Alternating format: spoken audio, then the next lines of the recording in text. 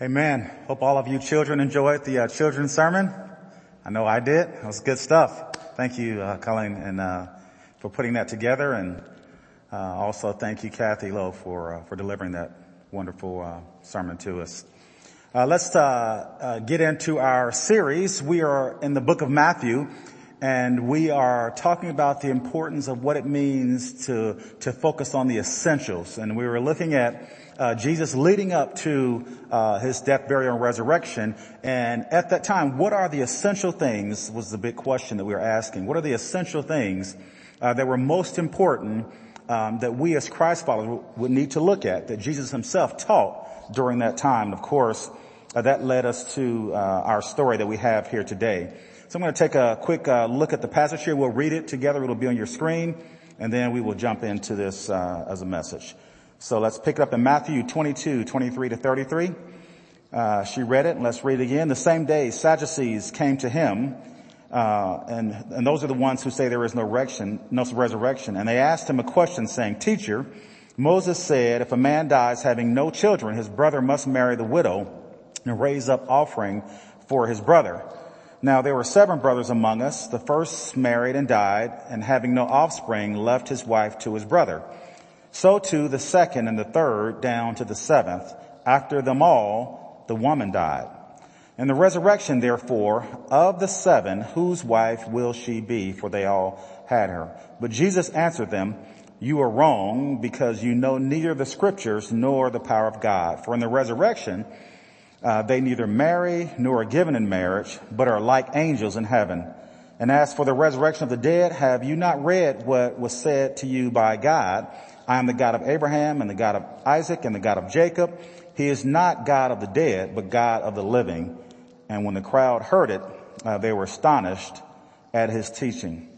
And so, Heavenly Father, we thank you for just for your word today, for your scriptures that come alive in our hearts. God, as we heard already, God, your word is true, and we believe it to be so. God, may you speak to us through your word today. May we grow stronger and become enlightened. And may we take your word deep into our hearts, and may it spring forth with life. And may we take that life to those in our community and all around us who don't know you. In Christ's name, amen. Okay, so our sermon header, our topic would be to know God. And what does it mean to know God? If you're out there today, don't raise your hand, but you ought to ask yourself, do I know God? Do I know God? And then this passage talks about not just knowing God, but knowing the power of God. And I believe that all around our world today, that the big question I think that people in our society today are asking is, are we people of God, and do we really know God, and do our lives demonstrate the power of God and how we live and how we interact from day to day in our society? That really is the question. As we consider where our country is right now with the health pandemic, and as we look at our economic state, and as we look at the tensions along the lines of race relations, we realize that the only hope there is in the world today is that you and I, that the church would really be the church in this time and demonstrate our knowing of God and demonstrate the power of God in the world in which we live in. And so knowing God is not just something that means we need to gather some information and some facts about God, but we need to know God and have a relationship with God. It's a relational thing and not an informational thing. And so as we look at this story here, we see that the Sadducees, these guys were steeped in knowledge about God, but they didn't have a relationship with God. And our lives, if all we have is a bunch of information about God, then we will never demonstrate the love of God to those who don't know him. The world around us, those who are in the world, can gather information just like that because of the speed of the internet, and find out just as much as you know about God from an informational standpoint.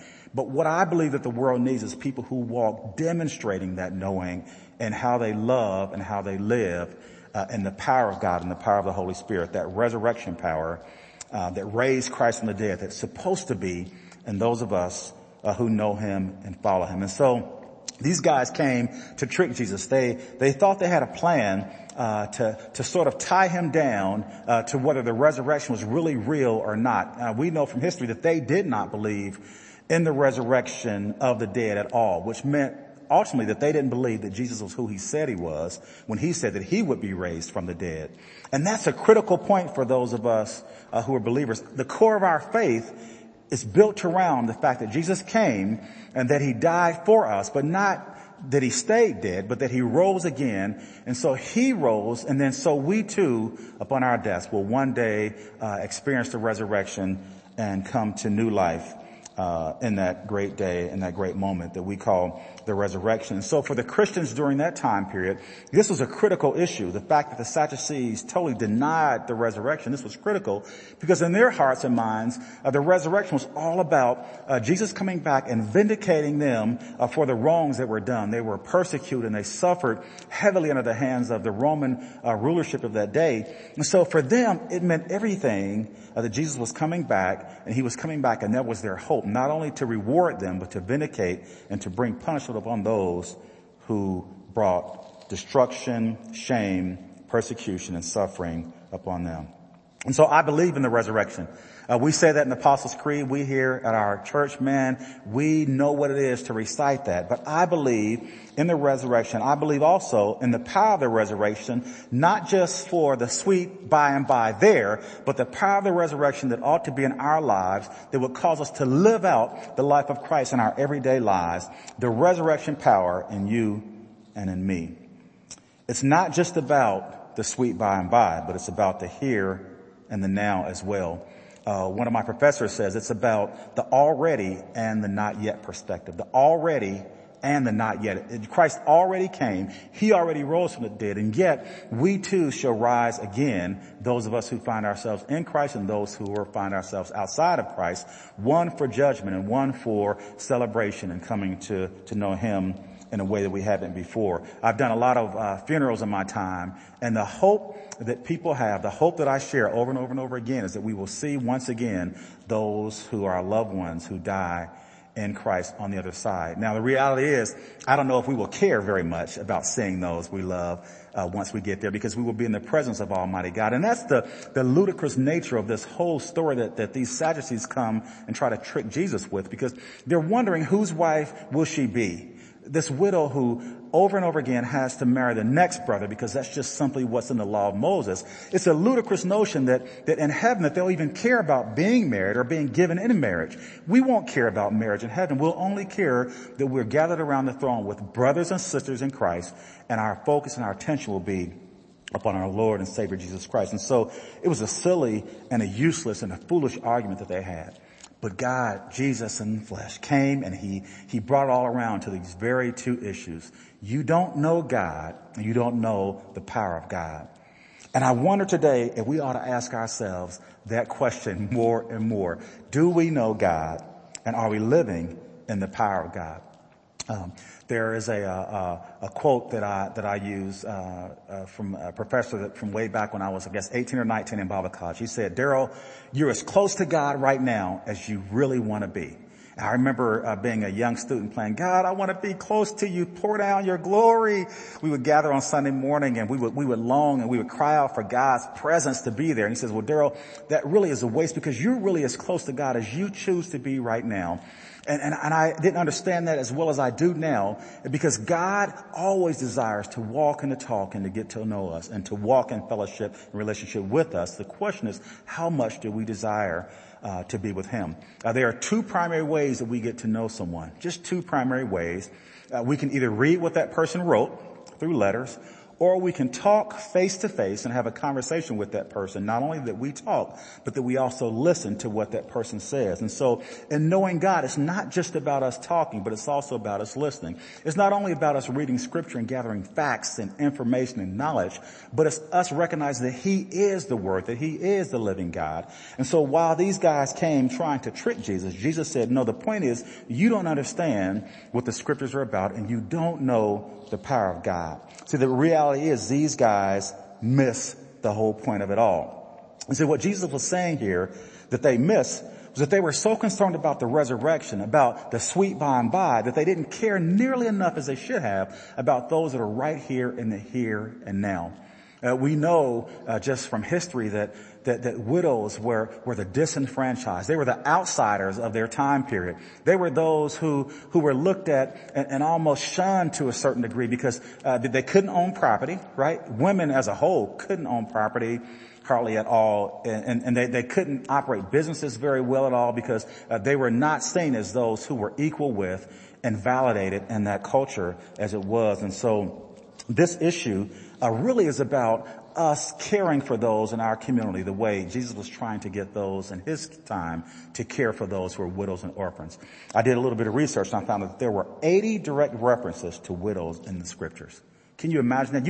You can't read through the Bible from Genesis to Revelation without coming across a reference to a widow in the Bible. Because see, here's the deal. God cares about the outcasts. He cares about the disenfranchised. He cares about the outsiders, the least of these. And always, if people matter to God, then they have to matter to us. And had these guys got the point, had they really got the point, their argument wouldn't have been about what would happen in the resurrection. It would be about what they're going to do right now in the here and now. And here it is now. It's interesting as I look at that passage there that Jesus said that they don't know about the scriptures. Because the reality is for the Sadducees, they spent all of their time focusing on really the first 5 books of the Bible. They didn't, as you saw in the video, they didn't care about the whole of the scriptures. They only cared about what they saw that was written there, the first 5 books. And so they steeped themselves in the teachings of Moses, the law as presented by Moses to them. But they didn't understand who Jesus was, being the fulfillment of the law, the one who would come and who would bring a higher law, the law of love. How many want to live according to the higher law? The law of love. All through the New Testament, we see Jesus going about, and while people were criticizing and pointing the finger, Jesus always pointed to the higher law, the law of love. So they didn't understand the scriptures. The evidence of knowing God is demonstrating God's love to those in our community, our city, and in our world. And had these guys, had they knew who God was, had they known God through the scriptures, then they would also have known the importance and the value of caring for those, the widows and those who are disenfranchised all around them in their community, in their city, and also in the world. So we recognize that they didn't know God. We all know from reading the scripture, at least most of us would know from John 3:16, for God so loved the world that he gave his only son, that whosoever believed in him could have eternal life. But John 17:3 says this: if we really have eternal life, it's not a matter of just praying some magic prayer. But no, the reality is eternal life is to know God. Jesus said in John 17:3, this is eternal life. This is eternal life, that they might know thee. This is Jesus praying now, the only true God, and Jesus Christ, whom thou hast sent. This is eternal life, not information, that they might know thee, the only true God, and Jesus Christ, whom thou hast sent. And so it's not knowing in the sense of gathering information and gathering facts. A visitor just walked in this morning, and my sister just showed up here, right over there. I'm going to just point her out right now. And so I can know a lot of information about my sister that showed up late this morning, but it's not just about knowing information about who she is. If she really is someone that I say I love and I care about, then I've got to know a lot more about her than just information. Wouldn't you agree? So for us who name the name of Christ, who want to tell others that we know Christ, it's not about the information, it's about the demonstration of the power of God that changes our lives and that will cause us to take the power of God in us and show the love to those who find themselves on the outside and not the inside. These guys messed up bad because they tried to trick Jesus all about the sweet by and by, all about the resurrection, and they failed to recognize that Jesus cared more about those who are right here in everyday life. And Jesus cares about the widows, the orphans, those who are disenfranchised, that you and I ought to care about them as well. Not only did they deny knowing God, but guess what? They also denied knowing the power of God. Somebody say the power of God. Oh, I like this crowd. Say it again, the power of God. See, we like power, don't we? Okay, I like power. So here's the deal. They deny the power of God. And I don't think that you can know God until you also come to grips with the power of God, and not the power in our own strength, not who we say that we are because of all that we do, but no, the power of God is about the power of the Holy Spirit working in us and through us to love and to care for those in our world. And so they didn't know about the power of God at all. If they had known about the power of God, then they would have cared for and had brought to focus the widow and not just whose wife she would be in the resurrection. See, they thought of her as just property. Whose wife is she going to be? I mean, whose wife is she going to be in the resurrection? That was their whole focus. But Jesus cared about the woman and who she was. They didn't just not know who God was, but they didn't know about the power of God. And in fact, through history, we understand that not only did they deny God's power, but they denied everything related to the supernatural. They didn't believe in miracles. They didn't believe in signs and wonders and in healing and none of the supernatural. They only believed in the law. Only believed in the law. And that's a good time for me to tell you, man, that I believe in the supernatural. I don't know about you, but I believe that the Holy Spirit is alive and well today, the same as he was way back in the time when Jesus walked the earth. And my professor said that oftentimes we treat the Holy Spirit as a stepchild of the Trinity. Oh, we love talking about God. But we fail to talk about the power and who the Holy Spirit was. I believe in miracles. Mm-hmm. But let me tell you the biggest miracle, the most important, the most fabulous supernatural miracle that we could ever have in our lives today is the power of God working in us that would cause us to walk across the room, walk across the street, walk across the tracks and show God's love to someone who doesn't look like us, who doesn't walk like us, who doesn't talk like us, who doesn't live like us. That is the power of God that's at work. That's the miracle I believe that the world needs to see in you and in me in our lives every day. You see, I see the miraculous whenever I go to a hospital, and I haven't really been there in a long time. I don't hope to go anytime in the future. But I see the miracle happen all the time when it comes to health care. And sometimes, man, I pray as I did for a young man this morning, and I want to see God do the miraculous in terms of some kind of miraculous healing. But I believe that the world needs more to see the miraculous take place in our love one for another. Our love for our people in our community, the people in our cities, and the people in our worlds. That is the miracle and the supernatural that I think that the Sadducees failed to see when they failed to recognize the power of a God at work in their lives. I saw a sign the other day, and I don't understand the political ramifications, so don't come after me for this, but it said, I want to make, instead of, well, we always say to make America great again. This sign said, make America love again. I thought, man, I kind of like that a little bit. Now, I don't know about the again part, because I look back in our history and I don't know if all America loved like they should love. Especially, I just know there were some things in our past that really, I don't really want to go back to, right? But I do believe that there's a place of love that I think our country needs to come to, a place of love and respect and care for one another here, and not only in our country but abroad, that I think that if we came to that point, we would be walking and living out the demonstration of Christ, and not only in word, but in power and in the miraculous by loving people who don't always look like us. I believe in the resurrection and the power of our Lord and Savior Jesus Christ. And I believe it is alive and well in us. And that demonstration of that is in how we love and care for those who are disenfranchised, who are the outsiders, who don't meet up and measure up to the standards of the law. The Sadducees were all about the law. They were all, how many like rules? I love rules. It makes it real simple for me. Okay, yeah, I see one thumb going down. But there's a reason why I was a law man. I love the rules. I mean, it just makes it simple. You know where the boundaries are. You know the standards. And there was this guy in the New Testament called Paul. Paul was a guy who, he kept the law like nobody else kept the law. He walked the walk. He talked the talk. The Bible says that he was a Hebrew of Hebrews.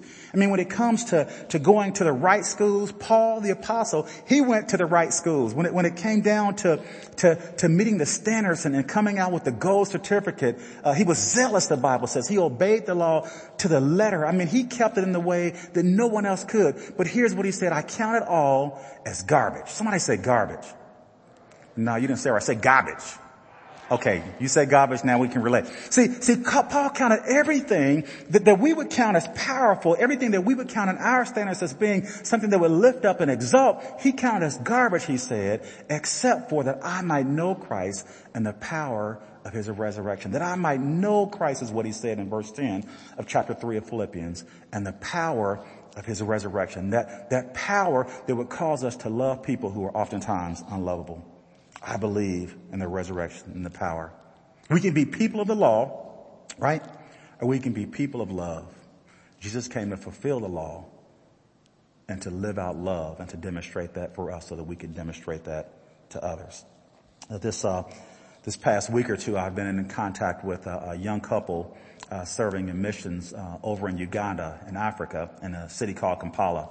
They're church planners there, and they've been there since August of 2019, just working away and committing their lives at serving and loving the marginalized for Jesus. And man, I love that and have a great passion for that. And just reaching out and connecting with them. I looked at their website, and my daughter Melody, who you guys have prayed for over and over again and have supported, she knows them quite well and has gone to their church. And I sat talking with our missions team about, man, maybe we should consider supporting this couple, this young couple. Her name is Ray, and his name is Derek.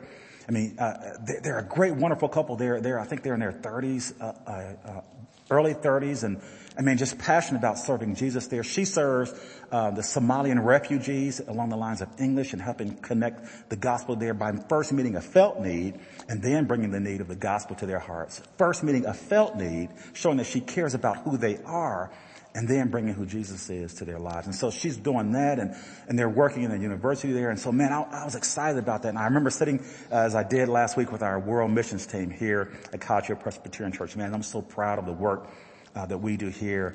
And I was talking about this couple, and we talked about the fact, well, you know, Daryl, our policy really is not to support anyone that we don't know and we don't have a connection with them. And do they come from a missions agency? And I was like, well, no, they don't really have a missions agency. Well, what school did they go to? What's their background? I mean, do they meet the standards? Do they measure up to the rules? Is what we began to talk about. And all of a sudden I realized, well, you know, I can't say that they really do. I mean, all I know is that they love God.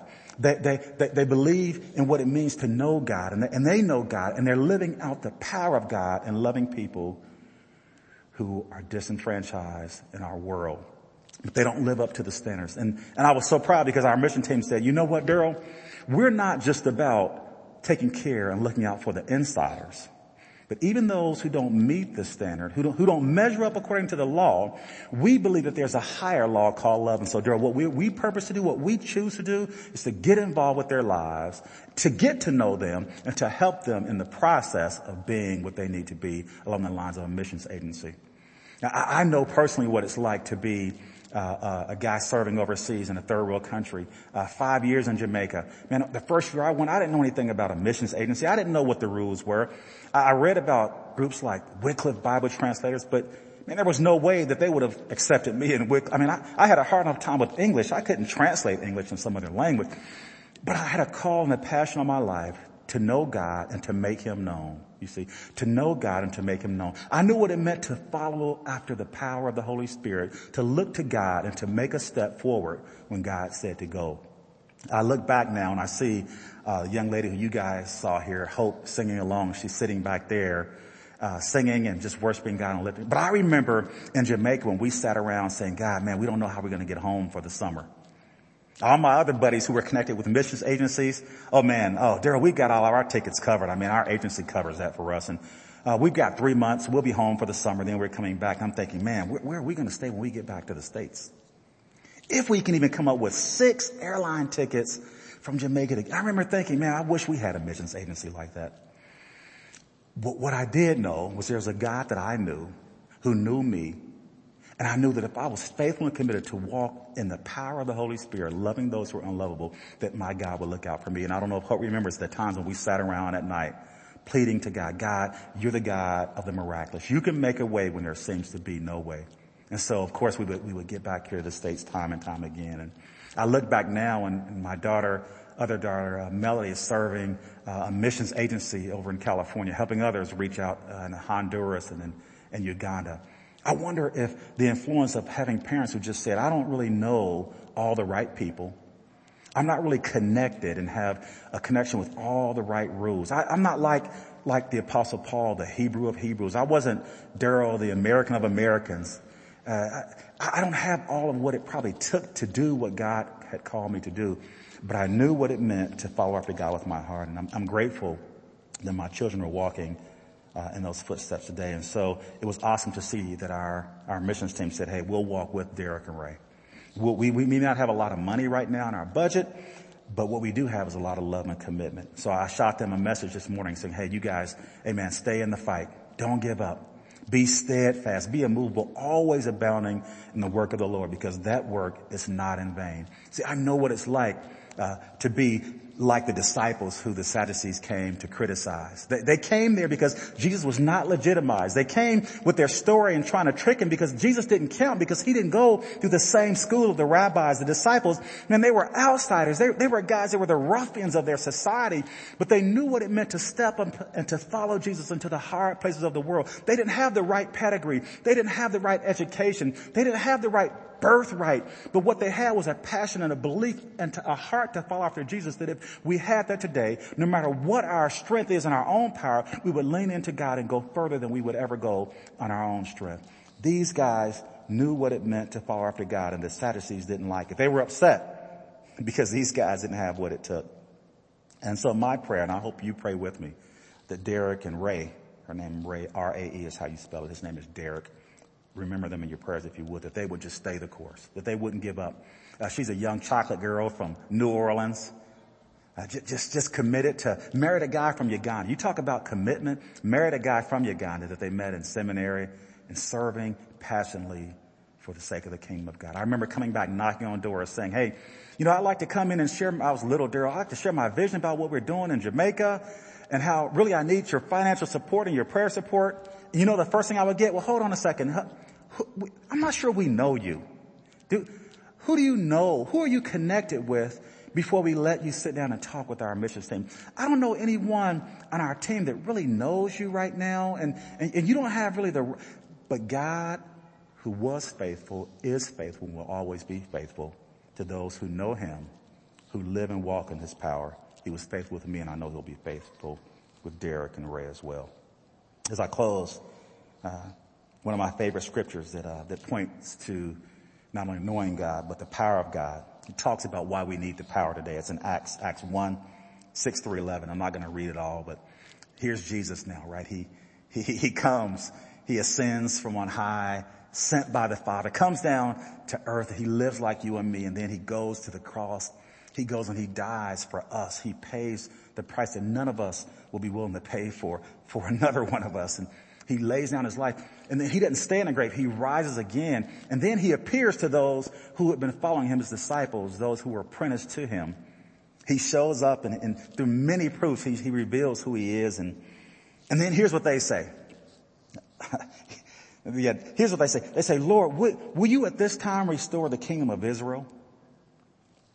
And then he said to them, hey man, it's not for me to know. I mean, that's up to God all those times. But here's what you need to know.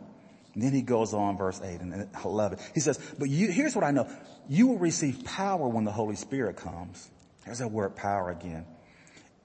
You won't receive the kind of power because you have all the right strength on your own. You won't receive power because you did everything right, because you, like Paul, knew what it was like to follow the rules and to go by. But you'll receive power when the Holy Spirit comes. And then guess what he said from there? And you will be my witnesses in Jerusalem and in Judea and in Samaria and to the ends of the earth. I don't know if you caught that, but the disciples, because see, they're all Jewish men. What they said was, when will you restore the kingdom of Israel? See, they were still thinking about the insiders. They thought that Jesus came because he came through one primary ethnic group, that somehow that's all he was about. But Jesus says, no, that's not the deal. It's not about restoring just one group. When the power of the Holy Spirit comes, here's what's going to take place. It's not going to be just some outflow of power where you're going around just doing all these things for things' sake. But the proof of the power is that you will be my witnesses. You will be my examples. You will be demonstrations of who I am in the world you live in. You will walk among those who are chanting Black Lives Matter, and you will see what it's really about instead of looking at what it appears to be about. You will see people instead of seeing what it's going to be like one day when they do all the things the right way. He was saying, you will receive power. You will be my witnesses. You will be my examples of love in your communities and your cities, in Judea, Jerusalem, and Samaria, and to the uttermost parts of the earth. And in our context, in College Hill, in Mount Healthy, North College Hill, city of Cincinnati, state of Ohio, and as our world missions team says, with our global partners throughout all of the world. That's the kind of influence and the power that God wants to manifest in our lives, the power to make a difference and to make a change in our world. Are you guys ready to sign up for that kind of power? Are you ready to commit your lives to that kind of power?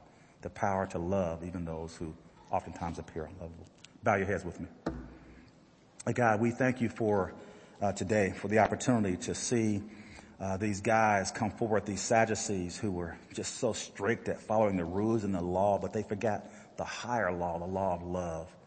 God, they were so committed to trying to figure out what was going to happen in the resurrection and whose wife this lady would be when she died, that they forgot your call for them to care for the widows, for the orphans, for those who were the outsiders, those who were disenfranchised, the poor, the needy, those who were sick in body and mind and spirit. But God, here we are today. We have that same opportunity to step up and to step out and to demonstrate what it means to know you, to know your power, and to love others and to care for others in our city, in our community, in our world. God, may we rise to the occasion. Thank you for this day and for your truth that never changes. In Christ's name, amen.